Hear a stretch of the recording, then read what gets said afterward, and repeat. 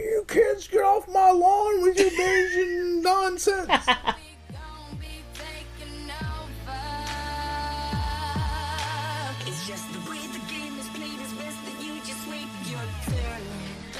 Hello and welcome to episode 28 of Major Visions.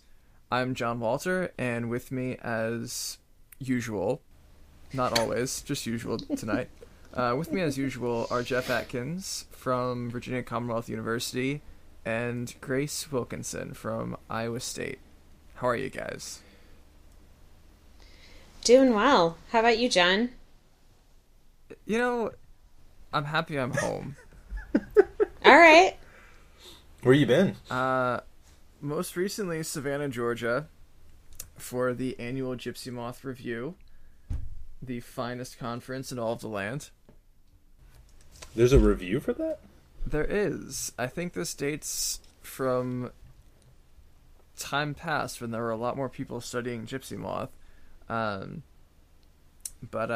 it's an annual meeting of scientists and managers, and that's pretty much about it. And we talk about the latest in Gypsy Moth research, and we talk about what is happening on the ground for people who are trying to manage Gypsy Moth spread, and also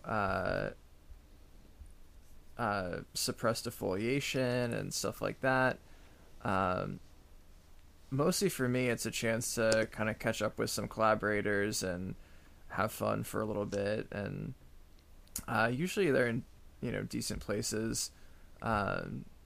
So this year was Savannah, and in the past I've gone to Charleston for Gypsy Moth stuff, and so it's a fun time. How are the Gypsy Moth? The Gypsy Moth are interesting. For the first time in like 30 years, we've had a pretty severe outbreak in New England. Some drought years have knocked down a fungal pathogen that is important in suppressing outbreaks. And so it's been the Gypsy Moth has been outbreaking for the last 2 summers in Massachusetts, Rhode Island, that area.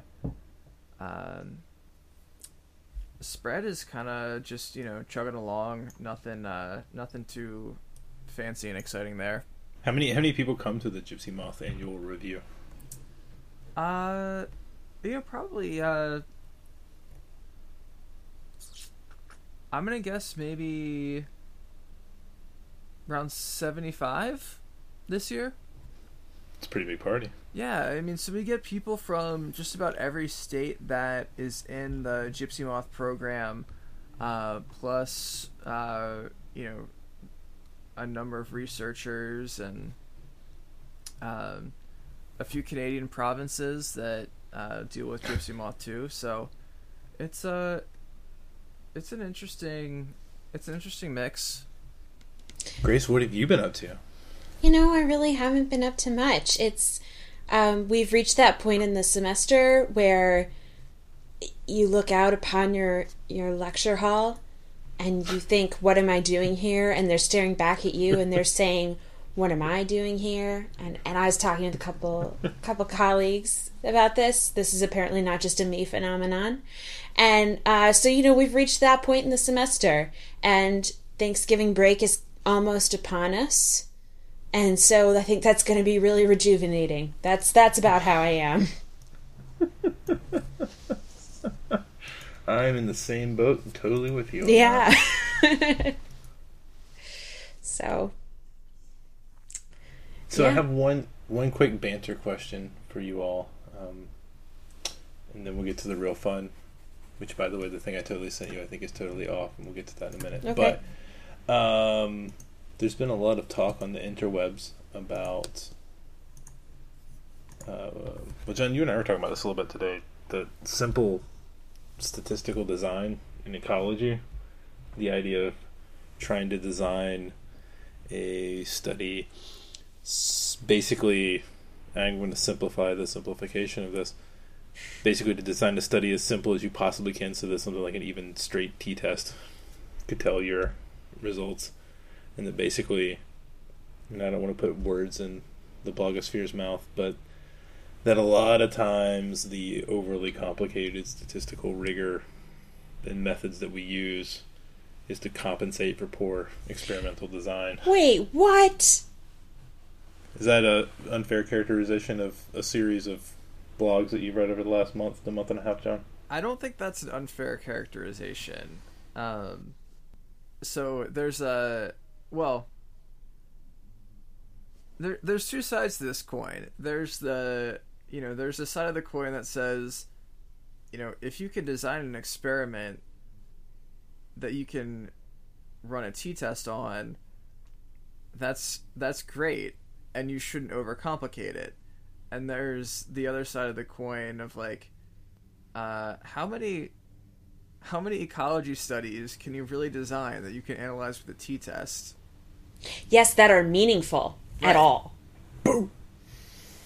Yeah, that's the thing that I really got out of it. I was reading these reports, and we could put the links on them. It's from, I know Stephen Hurd had one, and then I guess was it Jeremy who had the other one? Yeah. Yeah, on D&E. It's almost our calling dynamic ecology, D&E. Yeah, I was like, none of my stuff looks like that. Like, maybe I'm just doing science all wrong. No.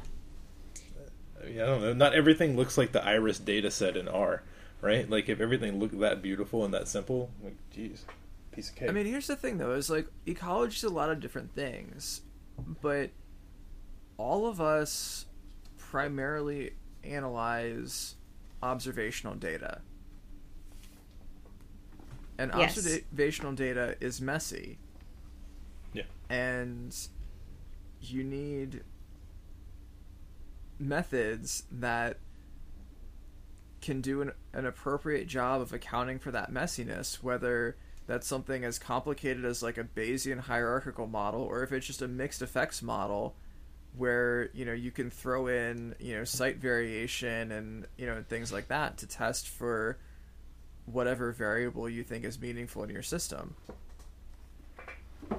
Absolutely. And, and even for things like whole ecosystem experiments and other types of experimental ecology, I doubt that something like a t-test... I'm like trying to rack my brain for a time where that's been used. I'm sure it has, but, that perhaps you could address your question that way, but wow, how much would you be missing by not interrogating the data in a different way, or simply designing the experiment to only address the question in that one way and nothing else? You gotta beat that data. Beat it. Exactly. I mean, I understand like there's somewhat of a feedback of this like arms race maybe. I could see how someone could portray a lot of the statistics and methods that you see in papers as being this arms race to like make it as overly complicated as possible. It seems like on the surface. I mean, like I've read a couple of papers where I'm like, what are you even doing here? Like I've had to go out and like look through textbooks to be able to, offer reasonable feedback on that. But it just seems like a curmudgeonly old man thing to me. Yeah. To be like, oh, you kids, get off my lawn with your Bayesian nonsense. I say this is like I'm 9 chapters into and a semester into like trying to learn Bayesian stats with a friend of mine, and still have no idea how this would ever apply to like real world situations. If coin flipping ever comes up in like any of my experiments, like I'm good to go. I got that. Yeah, I guess where I come down on it is like, you shouldn't make your statistics more complicated than you need to. Like, I start most of Absolutely. my analyses with, like, plotting some shit and making some histograms. I want that to be the first line of a methods section one day. Some shit. Like, down. and like maybe making some correlation matrices, and then I might go from there to like standard ordinary least squares linear models. Whoa, you're already over my head. I'm done. I'm out. But It's past that T-test. But I've done. I don't think that I've ever written a paper where that's sufficient, right? Because, some assumption is violated, or there's just not a way to get at what I really need to get at, and control for different sources of variation, and what have you, with that simple and analytical framework. Yeah. And yeah, I agree with you. Jeff, I think you kind of said something important there when you said that it can be really difficult. Like, you read somebody's paper and you have to go to textbooks to understand. And I think we could all do a better job of not like intentionally obfuscating our statistics just to sound smarter, but to try to do our due diligence and add a sentence about like what the test does and why you're doing it. Mm-hmm. That might help with some justification. We could all do a better job in that as ecologists, I think. And perhaps then there wouldn't be this blowback. But I want to preface this with, I have not read these blog posts, but I just find it a ridiculous assertion that we should be designing ecological experiments to be tested with a t-test. Yeah, I mean, not specifically T, but the simple kind of, yeah. But no, I mean, I think it's good. I mean, I do remember, the one article I'm thinking about specifically, I remember writing a note to the editor, like, hey, 98% of this, I'm really good on, like, what's going on here, but there is, like, this one thing, I really have no idea what they're doing here. Feel free to have someone else check that. Yeah. It's like, everything makes sense, and it's all logical, and it all follows, data's good, but it's like, I don't really know what this part is here. And, I'm not going to lie and be like, yeah, it's probably fine. I have no idea. But anyway, just wanted to bring that up because it was around the sphere, making us a reactionary podcast. But we're in the moment. We're now. I'm all right with that. Speaking of which, are y'all ready for the hotness? I am so ready. So, in my ever increasing endeavors to make recurring themes, I really like drafts, and I don't know why. Like, I think you should draft more things in life because I think it's a very fair way to choose things and to just kind of have fun with nonsense things too. This goes from like fantasy sports to favorite movies, whatever you want to. So we thought about, because I think we can all agree that even though we use the impact factor, right? Like, we judge a fair amount of our life by the impact factor. It's kind of a weird thing in general, right? So we thought, wouldn't it be fun to do an impact factor draft with the idea that we will take turns and we pick a journal, and you basically get points for the increase in the impact factor. So you're trying to project impact factor growth from this year to next year for each journal. And I think this would be a good kind of stepping stone for us to talk about various journals, how we select journals, but also kind of the ludicrous nature of the impact factor to begin with. Which honestly, like, I kind of have an idea of how it's done, but if I had to give you a cogent, like, if I could write out the formula, I would only half guess at it. Grace, do you have a good impact factor definition? I think the impact factor inherently is tied to the number of articles that are published and the number of citations that those articles get averaged over the total number of articles published in that year. Does that seem about right? Yeah, and the equation in front of me? A black box of magic, though, like, from different ones. So the one that I sent you all a list of is the insights from Thomson Reuters from Web of Science. Mm-hmm. Which I think is this. I'm not sure if there is a gold standard. If there is the one that I usually go by. Let's deem it the gold standard. I also want to take a moment. You said that we often use, or the impact factor is often used. Oh, how did you put it? Never mind. Something about like judging our lives or whatnot. Our lives are... I just want to clarify, it makes me feel better. Our lives are judged by it. I would not like this judgment to come from me and out into the world. I would like it to be the world imposing it upon me, because then I feel better about it if it's not so good. No, I don't think that we personally do it, but I know that, there are scientists and researchers who basically pick a journal solely based on impact factor. I strongly also like to look at, does this actual journal reach the population of people who I actually want to communicate the science to? But within that, a better impact factor is typically considered better, right? If you look at this list here, just pretty solid journals up here on top. We can get into energy and environmental science, which I've never heard of, but apparently it's banging hot. So, I don't know. But I guess we need to actually establish ground rules, since this is really only an idea, and we all have a sheet here of 1,100 entries.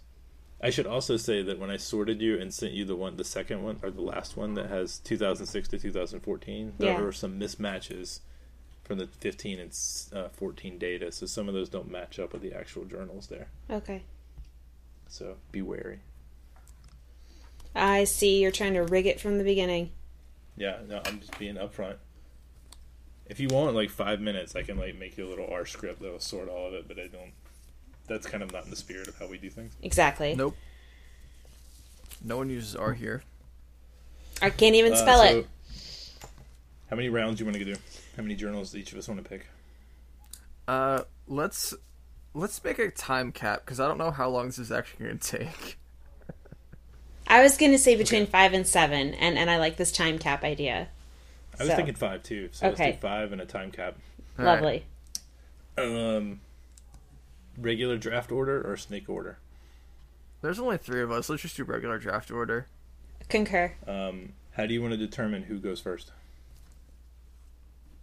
Birthdays, since I don't know any of your birthdays. And by birthdays, you mean who's nearest, or? No, let's go in so if your birth month is sooner in the year, you're first. Okay, so all right, I like this idea. No, let's let John keep describing this. He's gonna arrive at how time works here in a minute. It's all a construct, you fuckers. It's a flat circle. Okay, so who was born? John's in August. I'm November. I'm February. And so Jeff, you would go first, and then John, and then myself. I'm November. Okay. All right. So we agree on scoring. You get a cumulative difference. So if it increases, you get that many points. If it goes down, do you want that to be a 0, or do you want it to be negative? Negative. All right. Wow. We have to have consequences for our bad decisions. Whatever the change is from 2016 to 2017, which, like I said, I don't think comes out till May or June. So we won't know until then. That's right. We got a midsummer Christmas in July episode. All right. So then I get first pick. This is exciting. I'm going to go big or go home, and I'm going to take, first off the board, nature plants. All right. Nature plants? Okay. Yeah. Here's my thinking on this. One, I've never read a copy of Nature Plants. I probably should have. Nature Plants just got its first impact factor on 2016, and it starts out at 10, so I'm going to think it's going up next year. Because I'm going to cite the shit out of some Nature Plants. All right, technical question. Does it have to be on this list? Or can it be a journal that we know is likely to get listed? See, I think it's fine if it doesn't have if it has a not available, but it's got to get if it doesn't get an impact factor next year, that's a 0. Oh, yeah. Fuck. Because otherwise, Nature, Ecology, and Evolution would be a good pick, but they just started last year. Yeah, so would Limnology and Oceanography Letters, but I don't think they're going to be LNO Letters would be first or second off the board. Yeah. Damn. All right. We can make this a recurring thing, and you can take that in the supplemental draft round. All right. I'm just kidding. That's me. All right, John, you are up next. I'm gonna go global change biology. Ooh. What is global change? So it's got an 8.502 from 2016. I don't see it for 2015. What is it? It's 8.4 and 8.0. That's a bold strategy. It's pretty solid around the 8s there. I think that we're gonna get a major backlash against Trumpism and get lots of global change studies. I like it. Oh, I should say for the groups of people listening, how we sorted this was I went to the Insights database and just put in like a bunch of the subcategories.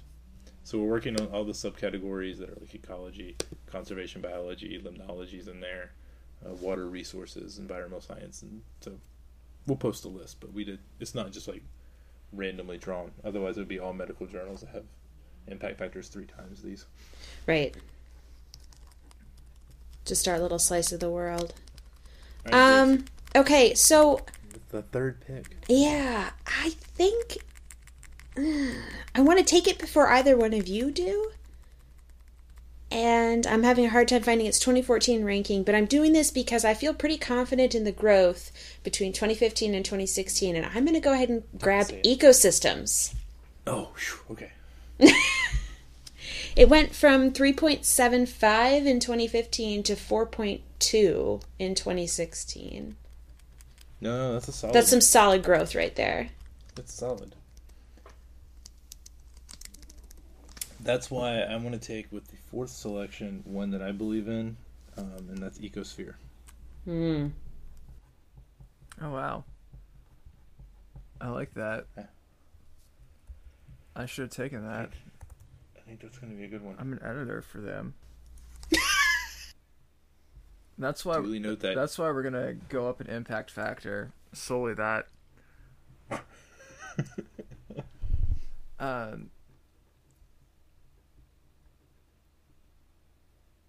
With the 5th pick in the 2017 impact factor draft, John Walter will take ecography. Ooh. Why? Sorry, that was aggressive. Because I published a bunch of papers there, and So you have a personal stake in this. so I have a personal stake in its success. Yes. Okay. That was kind of my Ecosphere vote too, but I'm pretty sure Grace just said landscape ecology was dead. What? That's kind of what you inferred. When? Where? Huh? Who? Well, it's got That's what I heard. it's got a higher impact factor than landscape ecology. So I meant the entire field Oh. of landscape ecology, not the journal. no, we're gonna make a comeback. Okay. Ecolog. Okay, I'm really having a hard time. Jeff, why isn't this list sorted better? Because you want to do the. I'm just giving you a shit. Energy and environmental sciences has averaged a 5-point impact factor growth over No. the last 3 years. You want to know what? First of all, I'm not picking that because A, I have never heard of it. And B, I am not picking that because I went and looked at their editorial board because I'd never heard of it, and I am not happy with the composition of their editorial board. And therefore, I am not going to support it. These things are very important to me. Oh, Ecology Letters has lost impact. Well, that's probably because they're on... Never mind. I'm not going to make a rude comment. Do you think they're going to make a comeback? No. You think Ecology Letters has peaked? I think that's possible. They might have. Aren't they like 100 years old? Ecology Letters? No, they're like 20 years old. Oh, okay. How do I feel about ecological monographs? That's what I'm thinking about right now. Would it make a difference if you knew that they rejected one of my papers? Oh, I'm No, because sorry. this is the thing They about- just accepted one of mine. Oh, I'm hot very damn. excited about them Nice right one. now. Thank you. Okay, so Grace, this is this is the volatility argument, though, right? Like, you know how like any of these impact factors can be really driven by one paper. Yeah. The fact that Ecological Monographs print publishes what, like 5 papers a year. That's Very true. volatile. And they're This going is- online this is- only starting in 2018. Go So big or go home. Color Figures, they just went with Wiley, ESA did. I'm going to take monographs. All right. Boom. I'm feeling That's strong. risky, but I like it.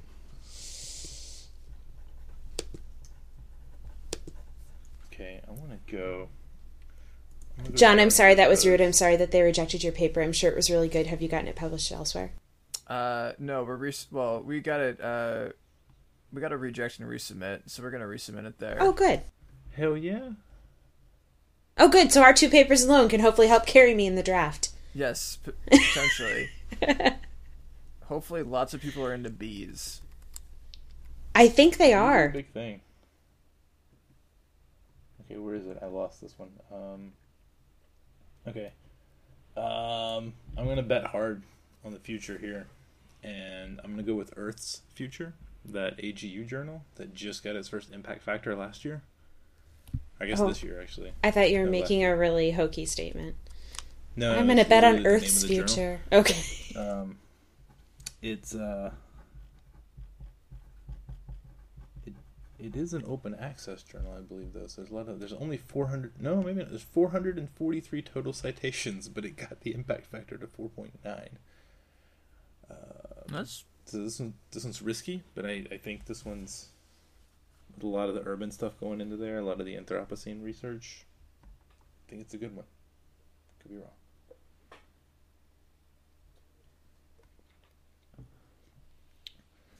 John, you are up, and believe it or not, but inland water biology is still on the board. As is Pachyderm and Odontologica. We're gonna pick 15 journals out of like 1,200. Journal of Water Reuse and Desalinization. Well, hot damn. Madeira and Bolsk. Czech Journal of Genetics and Plant Breeding. I'm sure these are all fine folk. Yeah. I'm gonna go with Environmental Health Perspectives. I didn't even see that one. What's the impact factor on that right now? 9.7. That's big time.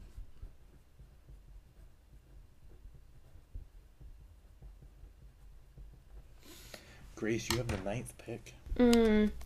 Okay. I think I'm going to go ahead and go with... I know the suspense. It's killing you. Okay, so for my pick, I'm going to go with Environmental Science and Technology. I see big things for ES&T in the coming year. Environmental Science and Technology.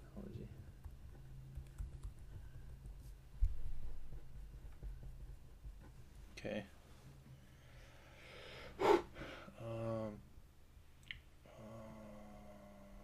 So we decided that our ecology letters has already peaked. Eco monographs is off the board. Ecology letters, that's what's I mean, down. you might not think that Ecology Letters has peaked. I have no horse or any other animal in this fight. It's probably wise. Journal of Applied Ecology rejected me, so I'm going to go with that. Ecosystems is already gone. You know, I gotta say that, talking about like which journals have rejected us or not, it might seem like a ridiculous way to be making this decision, but at the same time, like, this is also how I do my football picks. That's true. So, and I have performed mediocre at that as well. So, No, I do the same thing in baseball and football. I'm just like, I just don't like that person. Yeah. So I don't want to deal with them. I never drafted any Dallas Cowboys. I never drafted any Chicago Bears. I don't fight you anything. That hasn't really been that big of a deal lately. They're not really good.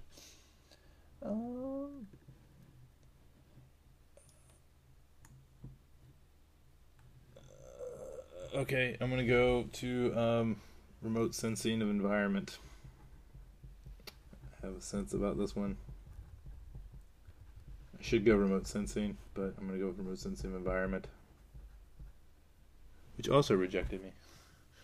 But that's okay. I'm sorry. Nah, it's cool. It's all good. Nature climate change is steadily climbing too. Still on the board, so is trends in ecology and evolution.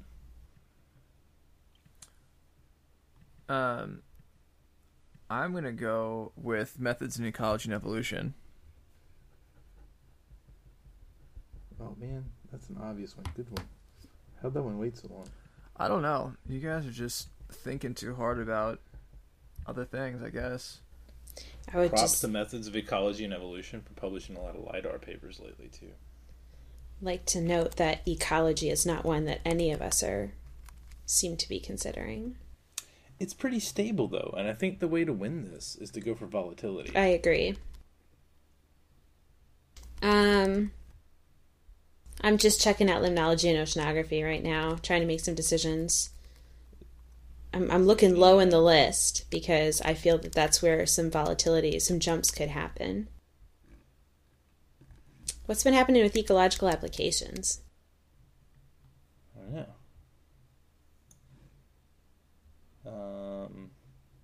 Still solid. High performing journal.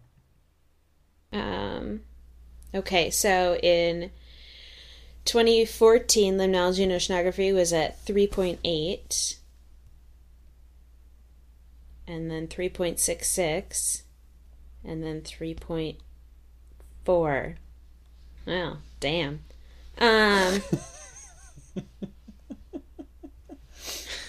I'm proud to say I was on the board of ASLO during that time. So we're not going with LNO. Oh crap. Can we pass and come back to me? No, we can't. Oh, is like geophysical research letters on here? Should be. If not, you can take it. That one should be on here. My rudimentary search is not finding it. Yeah, I don't see any of the JGR journals too, but any of the AGU stuff's fine. Okay, I'm going to take geophysical research letters and we'll look up the numbers. Okay. GRL. Alright. Okay. I need volatility, I need craziness, and I think that energy and environmental science is going to decline because that just looks too much of a rise there. Annual review of entomology, never read. Entomology is a dying field. Yeah. Like the actual organisms or the field itself? Depending on who you ask, both. Okay. Plant cell, GCP. Alright. Frontiers in ecology and evolution. Oh, okay. I'm pretty happy with my list there so far. Do you mean frontiers in ecology and the environment, or frontiers in ecology and evolution? Because one's like a predatory open access journal, and one's a ESA journal. Shit. I want the ESA one. That's the one I meant. I'm looking at the other one now. Sure. Right. I can't believe that dude had to take his list down. The Bills list thing. Oh yeah, I got it. I saved the website before it was taken down.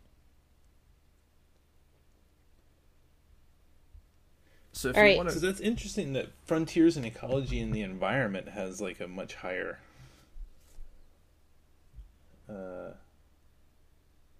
Wait, which one? Frontiers in Ecology and the Environment is the ESA one. Correct. Yeah. Okay. Sorry, I'm just confused now. I didn't realize the other one existed. Yeah, it's. Is that one on here? I don't know. I kind of doubt it. It's one of these new like open access things that may or may not be legitimate. They may or may not just want your money and don't give a fuck about how good your science is. Yeah, I don't see it on here actually. Okay. They may not have an impact factor yet. Okay, cool. All right, you pick. I'm going to learn more about this. I didn't know they were... What the fuck is this thing? John, are you picking? I'm sorry, I'm just trying to remember the order right now. Yes, I am picking. I don't know what I'm picking, but I am picking. Jeff, can I clarify that this is our final pick? This is the final pick. Oh, thank goodness. This has been a lot of pressure. I'm going to go science of the total environment. That's a good pick. Wait. Yeah, okay. Has biological reviews been picked? Nope. I'm taking biological reviews. All right. They've increased by almost 1 impact factor point per year. Wow, that's good, actually. Maybe as entomology is dying, they're publishing... The annual reviews of entomology is switching over to biological reviews. Yeah. That's possible. So do you really feel that entomology is dying? I mean, probably not as like an entire discipline, but and I've talked with people who consider themselves entomologists about this, but there seem to be increasingly fewer people who consider themselves entomologists, and I think that a lot of people who are working on insects identify first with ecology or evolutionary biology or systematics and stuff like that, rather than with their taxonomic specialty. And I think that trend might be true across a lot of different taxa, herpetologists and stuff like that too. But it certainly seems to be true of entomology. And so I think that you have fewer people who really consider themselves to be entomologists, and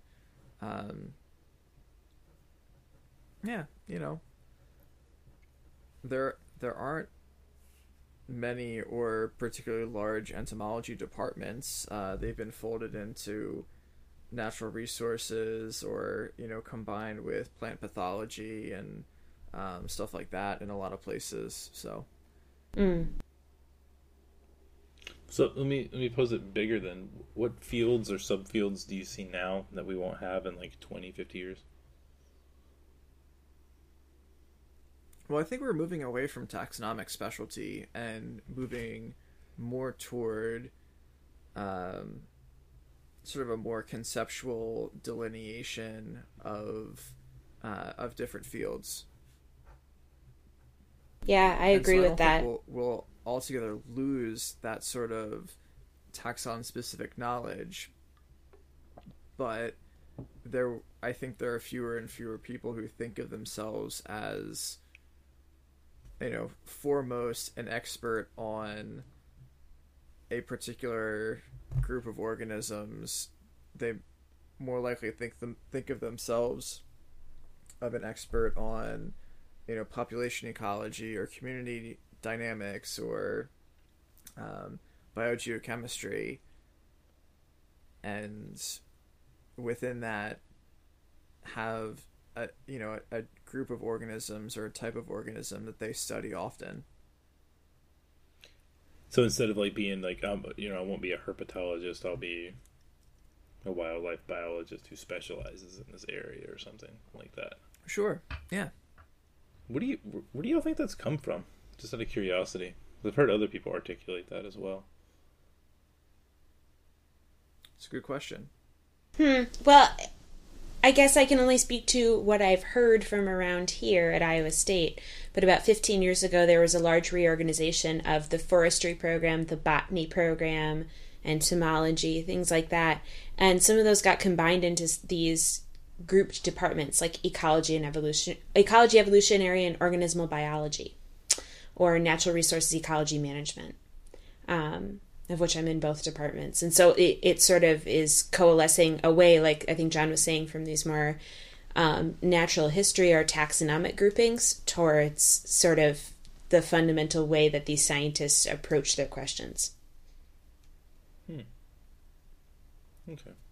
Yeah, I think that's certainly part of it. I don't know if I have the historical perspective to know sort of what came first, the reorganization, or that people kind of started thinking of themselves less in terms of their taxon or their natural history grouping, and more in terms of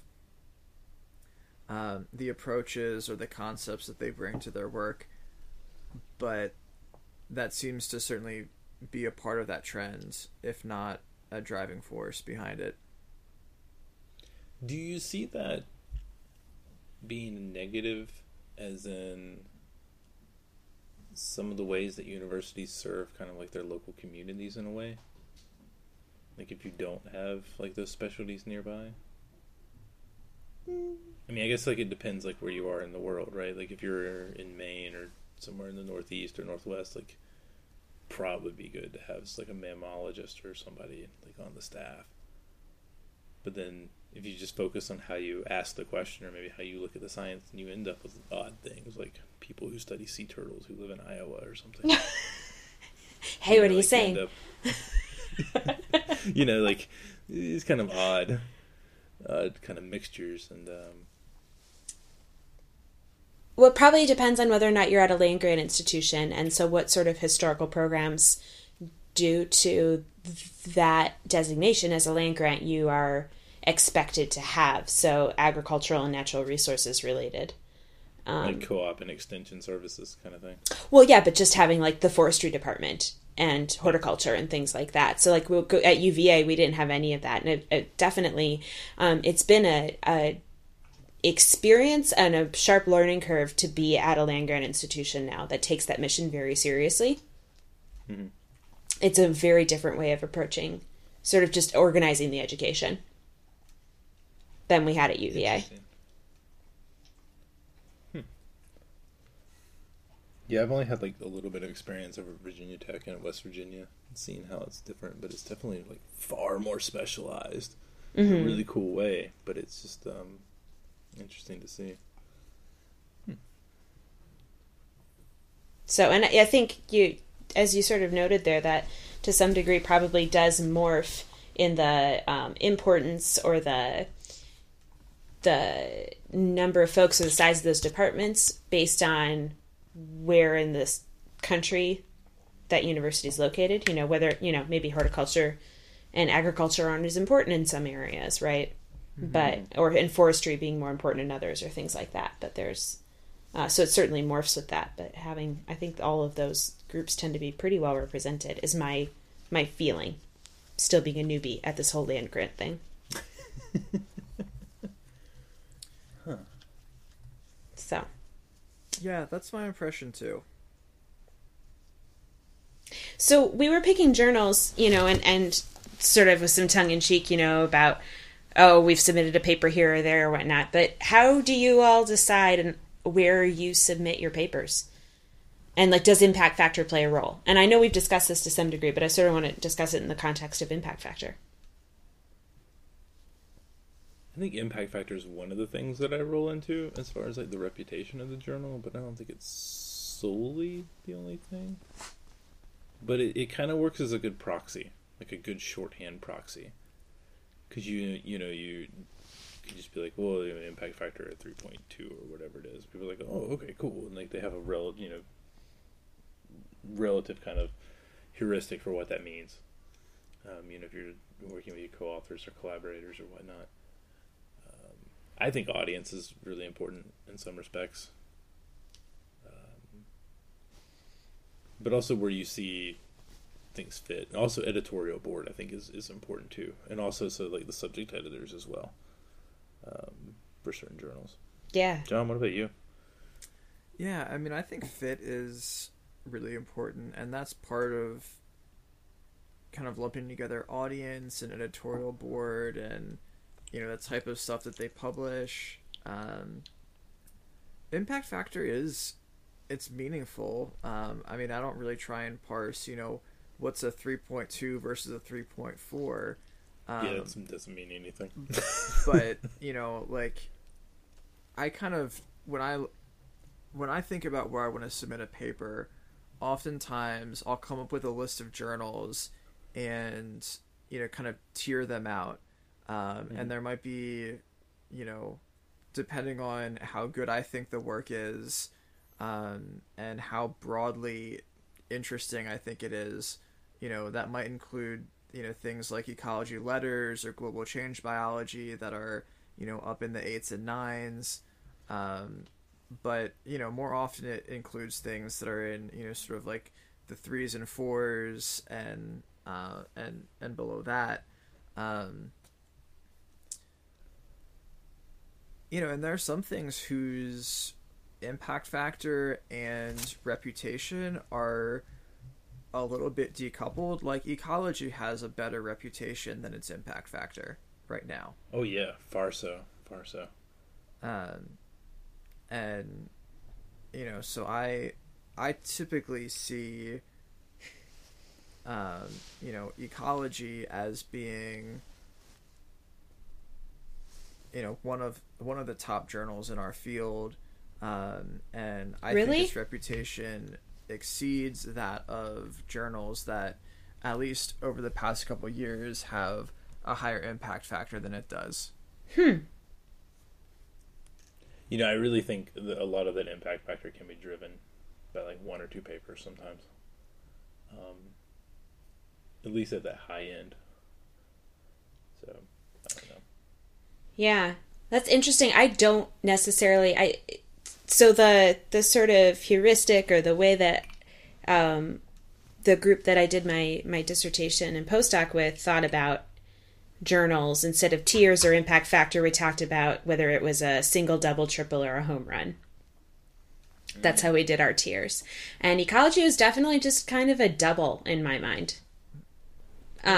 It's a solid journal. It's where you might put one of your dissertation chapters, but it's mostly filled with a lot of dissertation chapters at this point. At least in my field of aquatic ecology. And so that's very specific. It's a very broad journal, and that's probably why. But in aquatic ecology, okay, I would more look to, put my work in a different kind of journal, again, based on audience or whatnot. Then ecology wouldn't necessarily be the first place I would go. Oh, home run is Nature or Science. And depending on how you feel about it, PNAS. A triple would be like Nature Climate Change, Ecology Letters, sort of that just below. PNAS I think is a home run, but people have different feelings. And then a double is the top. Double is like a top field in your or top journal in your specialty field. So limnology and oceanography, ecology. So yeah, I guess I agree with you in that way, John. So maybe we're not so different there. And then a base hit is just, like a solid paper, but it's really not exciting. It's very incremental. And then there are like bunt singles, which are just like, we barely have enough to publish this. What are the sack flies, Grace? What are the sack flies? Yeah, that's a good question. The ones that never should have gotten published. How far? No, let's follow this metaphor all the way down. Yeah, it's sort of a useful way of talking about it, though. So, like, undergraduate papers tend to be bunt singles. Oh, I thought those would have been more like the infield fly rule. Well, it depends on the quality of the undergrad, right? But, yeah. So, anyways. What's the very bottom on this list? Natural history. 0.051. Wow. So you get cited once every other year, on average. 31. Hold on, I'm going to look up natural history real quick. I'm curious. On average, once every other year. Sure, yeah, so I think really nice. I feel like the openness and the fact that we access most of our papers online, and given the way that we can promote them through Twitter and our university, like, press offices, right? And so there's some opportunity as well that I'm a little less worried about, oh, well, if I put it in this specific journal, people in this aligned field might not see it or whatnot. Mm-hmm. Right? So I'm a little less worried about that, just given even databases, right? Like Web of Science for searching for papers.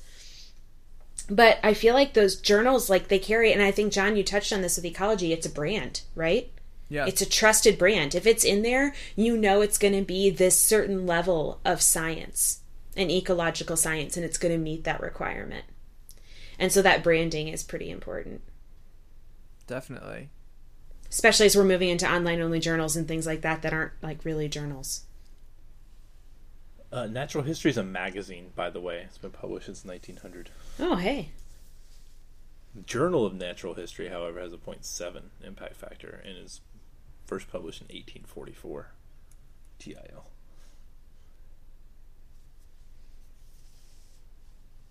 That's all I got on that. Nothing else. And so you all brought up the editorial board. Is that largely in thinking about who there you think would be best able to shepherd your paper through a fair review? I'd say that's the primary consideration.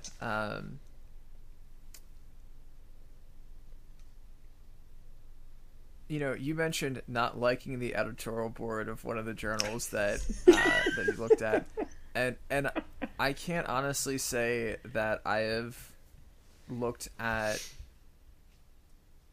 Well, I guess I have looked at editorial boards of journals that I don't know well, that I'm thinking about submitting a paper to, and using that as a gauge, not just of like who could handle it and do a good job with the manuscript, but also like, well, are there people that I, who I know by reputation on this editorial board, as if that's an indicator of quality.